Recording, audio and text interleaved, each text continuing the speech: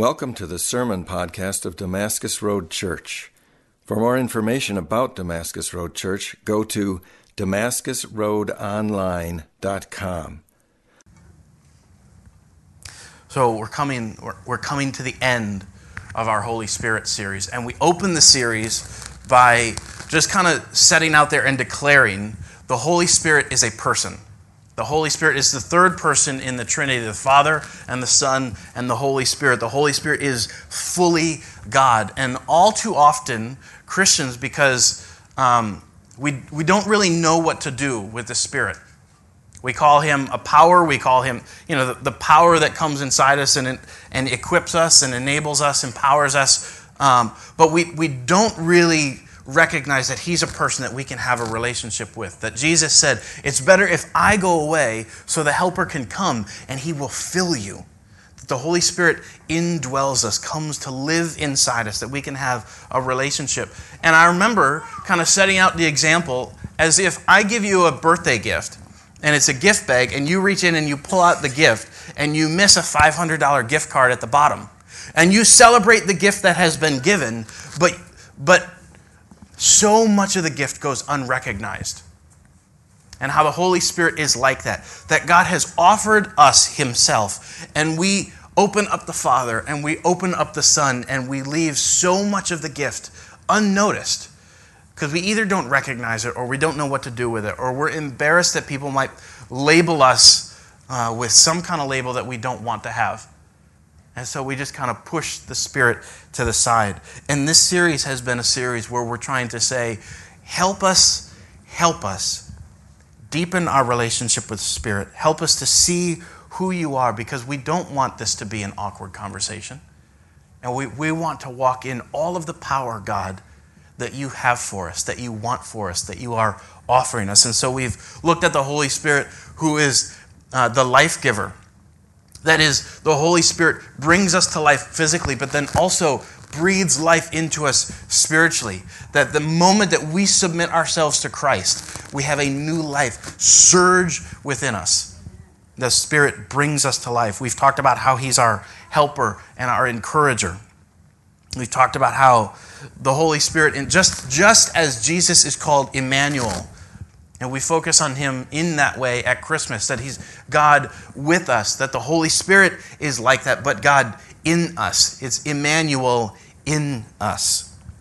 And we've talked about how the Holy Spirit is a light bringer, how he shines light in our shadows, how he opens our eyes to see our sin, both the sin that we would all identify as sin, like doing bad stuff, but also the sin of not doing what he's called us to do. So people call it sins of commission and sins of omission. That we do what we shouldn't do and we don't do what we should do, right? And the Holy Spirit shines light on that, not just to shame us, not just to condemn us, but to open our eyes to what God has for us. And like Tony said in the welcome, if we would fear him, not in a fear that would make us run because we're just scared of who God is, but a fear that is a deep and holy reverence, that we care what he thinks, and we want to follow the life that he has for us, that we want to fear God as individuals and as a church, and we want to share that with our community. And so we follow him as he shines light. Today we get to talk about the Holy Spirit as the transformer. The Holy Spirit as, the theological word would be sanctifier. It means to be transformed, to be made holy and set apart. So I want to start with a question: have you ever had a mind-blowing moment when you're reading the Bible? Tony talked about gospel and community and mission, and how in the past few weeks that has kind of come. He's reawakened to the immensity of what those three words even mean. But when you're reading the Bible, have you ever had a moment where maybe even verses that you've read over and over and over, somehow they just pop, and something that you have not seen before, or the richness that you have not seen before, comes to life? I want to throw one verse up on the screen. I had this a few years ago as I was reading in Hebrews And this one verse is like, how have I not seen this before? Because it's beautiful, and for me it was a mind-blowing moment. Hebrews 10:14 says, "For by a single offering he, Jesus, has perfected for all time those who are being sanctified." By a single offering he has perfected for all time those who are being sanctified. The New International Version says it a little bit differently. It says, "For by one sacrifice he has made perfect forever those who are being made holy." So this was the moment for me that says, when we are in Christ, we are already perfect. As far as it comes to like us standing before God, either covered in our own sin or standing perfect before Him, we in Christ are already perfect. And yet we are being made holy. We are being sanctified. That means there's this already not yet kind of thing going on. In the same way that Jesus' kingdom is already here, and yet we look forward to a day when He comes fully. Already here, not yet fully here. We are already perfect, and yet we're not yet done. Right? And the Holy Spirit's job, one of His jobs, is to show us how we are not yet done. That's the light bringer. How He convicts us and He shows us what is and what could be. And His role as the sanctifier, His role as the transformer, is that He doesn't just show us what could be. He makes it happen. Right? So we are not alone in this. We are being made holy. If you notice that is a passive. Right? We are being made holy. We are not making ourselves holy. We are being made holy. I absolutely love this connection. We are perfect before God in Christ. But He's not done with it. He's not done with who we are and who we're becoming. So the New Testament talks about the Holy Spirit who sanctifies us in a number of verses, the Holy Spirit who transforms us. In Romans 15:16, Paul speaks of people who have been sanctified by the Holy Spirit. 2 Thessalonians 2:15 talks about us who are chosen and sanctified, us who are chosen and transformed by the Holy Spirit. And 1 Peter 1:2 talks about the sanctifying work of the Holy Spirit, that He's in us, and it's like this slow cooker, kind of like He's constantly working in us so that we can be changed, so that we could be transformed. And it's, again, not because we're not good enough. It's not, I'm not good enough to stand before God, because that's what Christ did. That's what Jesus already accomplished, that I can stand with confidence before God in Christ, that He did what I couldn't do. And He's not done with me yet. He's not done with me yet. So this morning, really simply, I want to take a look at what does sanctification look like? What does this transformation look like? How does the Holy Spirit transform us?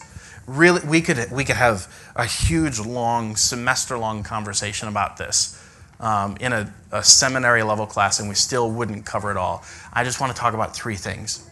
The Holy Spirit transforms us first, I think, by setting us free from kind of this nagging, ongoing sin, that He brings freedom in our lives, that His kindness leads us to repentance. Galatians 5:16 says, we walk by the Spirit. Like we live our life in connection with the Spirit, paying attention to the Spirit. And as we do, he says, walk by the Spirit and you will not gratify the desires of the flesh. So then Paul says, the desires of the flesh are evident. Like we don't have to look too far, and we don't have to say, what are you talking about there? He spells it out.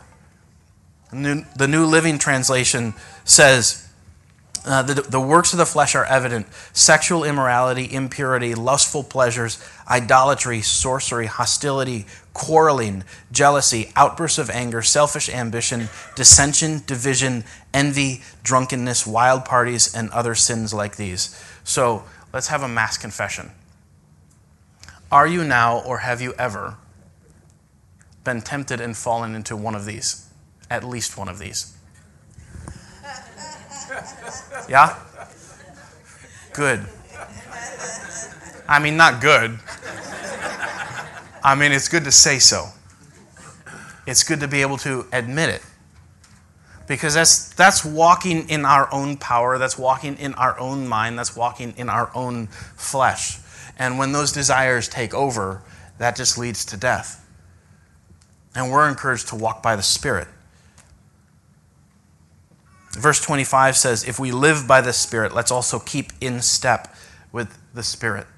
And so the Spirit works in us an awareness of who we are in our own power, and the mess we make walking into sin in our own power. He gives us that awareness, but then he gives us power to do something about it.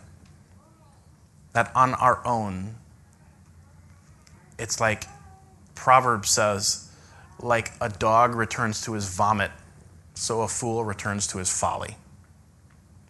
We just keep licking that crap up. Right? And the Spirit, when we walk with him, when we walk with an awareness of who he is, has already made us perfect in standing before God. But now he gives us this opportunity to say, I want to put to death the stuff of the past. And before Christ, I didn't have the power to do that. I had no access to any power that could free me from this sin. And now we have access. And now we can take advantage of what God has given us in this gift. Awareness and power and freedom. And he continues to show us what it looks like to walk with him more fully. And as we do, we are transformed. That he works this transformation in us. The Holy Spirit will always direct us back to the Word, back to who God is and what his character is like. The Trinity works together. The Holy Spirit leads us to the Father and to the Son, and the Father and the Son send us the Spirit, and it's this wonderful, wonderful party of intimacy and communion that we get to be a part of. And the Holy Spirit directs us back to say, keep your mind on these things. And as your mind is on these things, you'll find yourself set free. So the Holy Spirit transforms us by helping us move beyond old entrenched sin that we just keep getting stuck in over and over and over. And then the second part is he transforms us by forming Christ in us. And so while the first would be, we could say, he gives us freedom, he transforms us and he makes us free. The second would be, he transforms us and he gives us intimacy. Intimacy with God. And I would say it's the kind of pour over effect, overflow that leads to intimacy with others. Ephesians 3:14-19 says, for this reason I bow my knees before the Father, from whom every family in heaven and on earth is named, that according to the riches of his glory, he may grant you to be strengthened with power through his Spirit in your inner being, so that Christ may dwell in your hearts through faith, that you, being rooted and grounded in love, may have strength to comprehend with all the saints what is the breadth and the length and the height and the depth, and to know the love of Christ that surpasses knowledge, that you may be filled with all the fullness of God. So that Christ may dwell in your hearts. And we have this already, not yet, right? Christ is already in me. The Spirit is already in me. And yet I want him to fully dwell. I want to open up every part of my life to him. Because he doesn't slam me with continual condemnation. He calls me into what could be. He calls me into more of who he created me to be. More intimacy with him. The Spirit fills us with a power that brings us closer and closer to Jesus. So that, I love how it says, so that we might comprehend the love of God. so that we might be filled with him more and more and more. The Holy Spirit, as we walk with him, as we keep our mind on him, as we pay attention to him, sets us free from sin and gives us intimacy with God. And the third then is that as we walk with the Spirit, he develops fruit in our life. So we're set free, we have intimacy, and then we start to bear fruit. Things start to grow in our lives where before there was nothing, or before there was death, and before there was pain that we cause and that we contribute to. Now, fruit starts to grow, life starts to grow.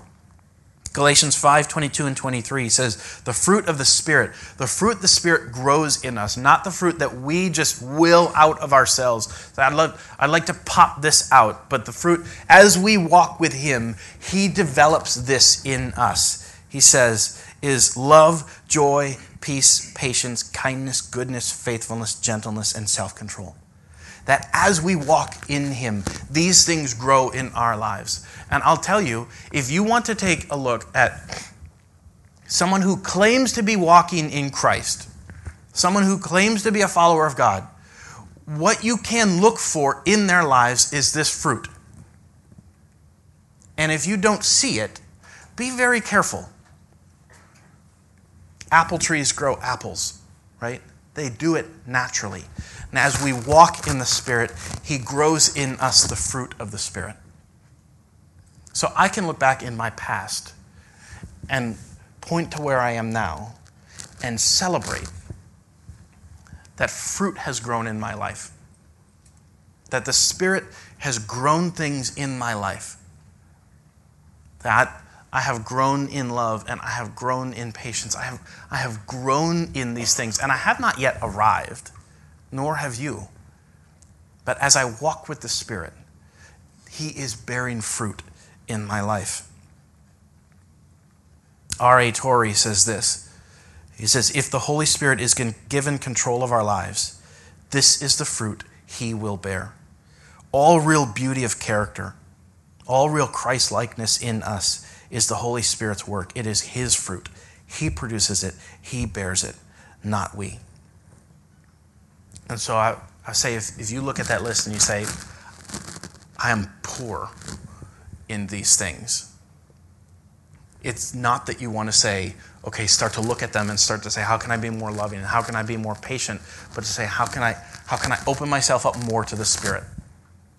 How can I open myself up more to be transformed by him? Because when I do that and when I keep in step with him and when I'm walking with him, he grows these things in me. I don't have to fight for fruit. I want to fight to open myself up, to submit, and he'll grow those things. So, as application questions, I want to ask you these. How has he already transformed you? If you are walking in Christ, he has already transformed you. We should be able to look at that and celebrate. To say, I don't just look at what is not yet done. I don't just look at how I'm still inadequate or still have so much growth to happen. I can look back and I can celebrate what God has done in my life. So personally, like I look back and say, in college, I was a master of sarcasm. And I was able to sting people and feel so good about myself. And I remember even touring college and going to mingle with people, and I sat sheepishly at a table with like an upperclassman mentor and a bunch of other guys who were just trying to figure it out. For probably an hour, I sat there saying nothing. As I started to feel more comfortable, then I would start to like zing and zing and zing. And I remember walking back into the dorm room that night where I was staying and looking in the mirror. This is embarrassing. Looking in the mirror and be like, oh, you are so sharp because you told that upperclassman how it was. Like, what a tool. It's just ridiculous.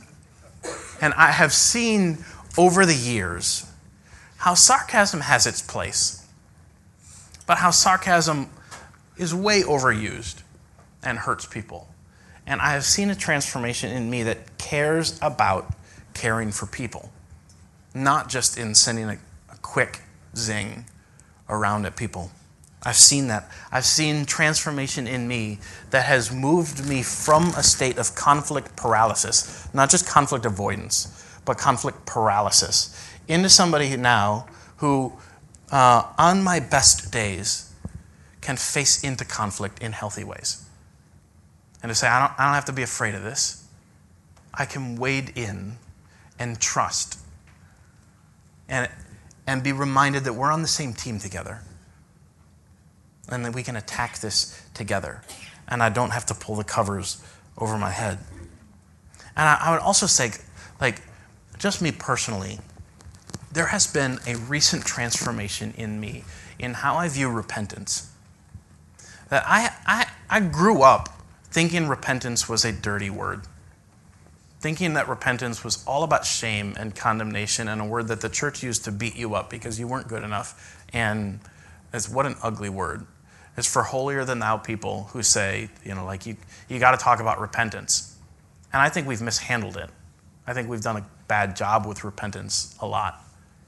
But I have fallen in love with repentance recently because of the way the gift of the Holy Spirit shining light and saying, this is dark, and I want life to thrive. And it's not just, look how bad, but it's look what could be.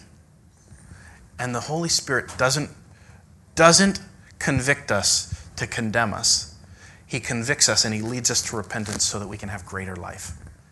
And to me, that is a mind-changing deal that makes me love repentance and want to find ways that God is calling repentance out of me. How has he already transformed you? How has God worked in you? I want you to look at that. I want you to reflect on that. I want you to think about that because I want you to be able to celebrate. To not just always focus on what isn't and how you can grow, though that's important, but to be able to celebrate what God has done in you. Now, how has God transformed you? Past tense. And I'd ask you, how is he calling transformation out of you right now? What is he drawing your attention to? And while the past tense would be celebrate, recognize what God has done in you, transformed in you, and celebrate that. The present tense, the word I would have is submit, which is also one of those words that I have grown up thinking like a swear word. It took me a long time in the way that repentance did. It took me a long time to embrace the word submit. I want to submit to God. I want to fear him and so submit to him so that he can lead me toward greater and greater life. And if you see him calling stuff out in you, the best thing that you can do for your health and for your intimacy and for the relationships around is you submit to what God is calling out. That doesn't mean that you are a weak person. That doesn't mean that you submit to bullies, that people who are acid in your life. That you submit to God. And if you hear God calling something out in you, I want us to be a people who are quick to say yes to that. Quick to bend to that, to bow to that. To submit to God is not weakness. To submit to God is to find our strength in him and not in ourselves. And so we have a past tense. How has he transformed you? And we celebrate that. And we have a present tense. What is he calling out of you right now? And we want to submit to that. And then I would say, let's look to the future. Is how might he transform you this next year? And the two words that I think of there would be dream and expect. That God is not done with you. That God has some incredible, crazy transformation for you this next year. And for me, this next year. Walking with the Holy Spirit, you will not be the same this time next year. Right? I will not be the same this time next year. And so I want to share with you something that God has been working in me and something that I have been processing with people close to me. And I just want to kind of peel back a little bit. I feel like a couple weeks ago, I heard this message from God, and so I started to test it with people. And here it was directly. Who I have been is not enough for where we're going. Who I have been is not enough for where we are going together. That means I'm not running away. I'm not going anywhere. I'm not bowing out. That means I have to grow more aggressively than I ever have had to in my life. I have to grow into the leader that God is calling me to be here at Damascus Road. I have a wave of emotions, mixed emotions that come over me at the time. One is like the, whoa, that could be really defeating. And one, there's like, whoa, that's super exciting. And what I want to tell you is that I'm refusing to be defeated by that. That I think that is an exciting thing to hear from God. That God is not done with me. That God is going to transform me. And I start to dream about what this next year could look like in me personally as I grow as a son, as a husband, as a father, as a leader and pastor. That who I am will be vastly different this time next year. Right? And that's for you too. Who you have been is not enough for where we're going. We cannot be content to rely on the strength that God has given us in the past to carry us into the future. In the same way that in the Old Testament, as they're leaving slavery in Egypt, and he gives them manna, he gives them, what is this? Every day, bread on the ground, and he says, I want you to pick up today's strength. And when they picked up more than that, it would just kind of rot. He said, every day I want you to rely on what I have for you today and not on what I gave you yesterday. Who I have been is not enough for where God is leading us, what God has for me, and the growth that he wants for me and for us and for our community. Every year as we graduated a class of seniors, we would give them a Bible and we would sign it in my years in student ministry. And a guy named Jim, year after year after year, signed the same verse. And it wasn't because he only knew one verse. It was because he wanted graduating seniors to know Philippians 1:6. That said, I am certain that God, who began a good work in you, will continue his work until it's finally finished on the day when Christ Jesus returns. I'm convinced that God, who has already made you perfect, This is the start of the good work. That perfect would be the start is crazy. But God, who has begun a good work in you, would not stop, would carry it on to completion, that every day of your life, he will be working in you to call out more. That he will be growing more in you until the day you die or Jesus returns. And I don't want that to produce anxiety in you. I want you to find a place of rest in healing and wholeness, and then a drive to embrace everything that God sends our way. I love the sign or the song lyric that says, God, wherever you lead me, I know you won't leave me. And what you call out of me, I know you will deliver. That God will produce this in us. I expect to be transformed this year. And I'm dreaming about what that looks like. And I expect Damascus Road to be transformed this year. And I'm dreaming about what God has in store for us. The Holy Spirit transforms you by setting you free from sin, getting you freedom, by forming Christ in you and pulling you into intimacy with him and with others. The Holy Spirit transforms you by growing fruit in your life. How has he already done that? How does he want to do that right now? And how might he do that into the future? Celebrate, submit, and then dream. One last thought is that transformation isn't just for me, and it isn't just for you as individuals. I think it's also for us as a church that we've already talked about this morning, that God wants to transform the us. But I think transformation is also about our community. That God, as we follow him, our families are changed and transformed.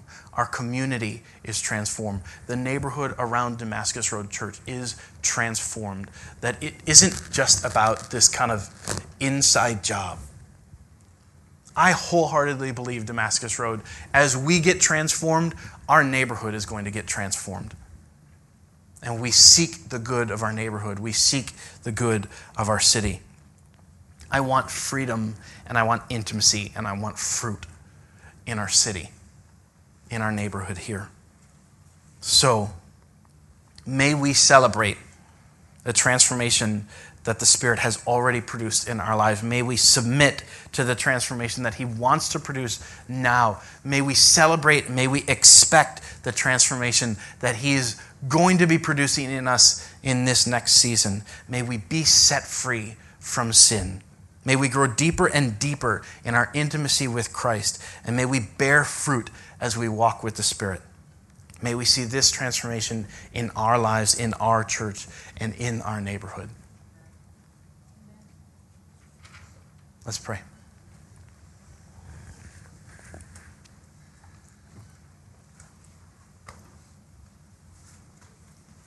Father, in you and through you, we are transformed.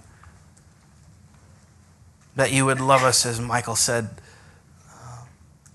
that you would love us just the way we are, but refuse to let us stay that way.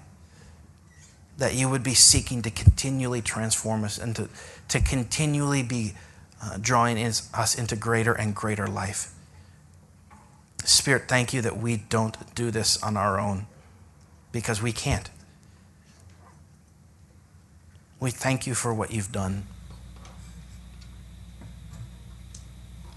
We want to follow you in what you have for us now. And we want to dream about what you have coming for us this next year. Help us to be people. Help us to be people who celebrate you and submit to you and dream. We pray in Jesus' name. Amen. We're going to move.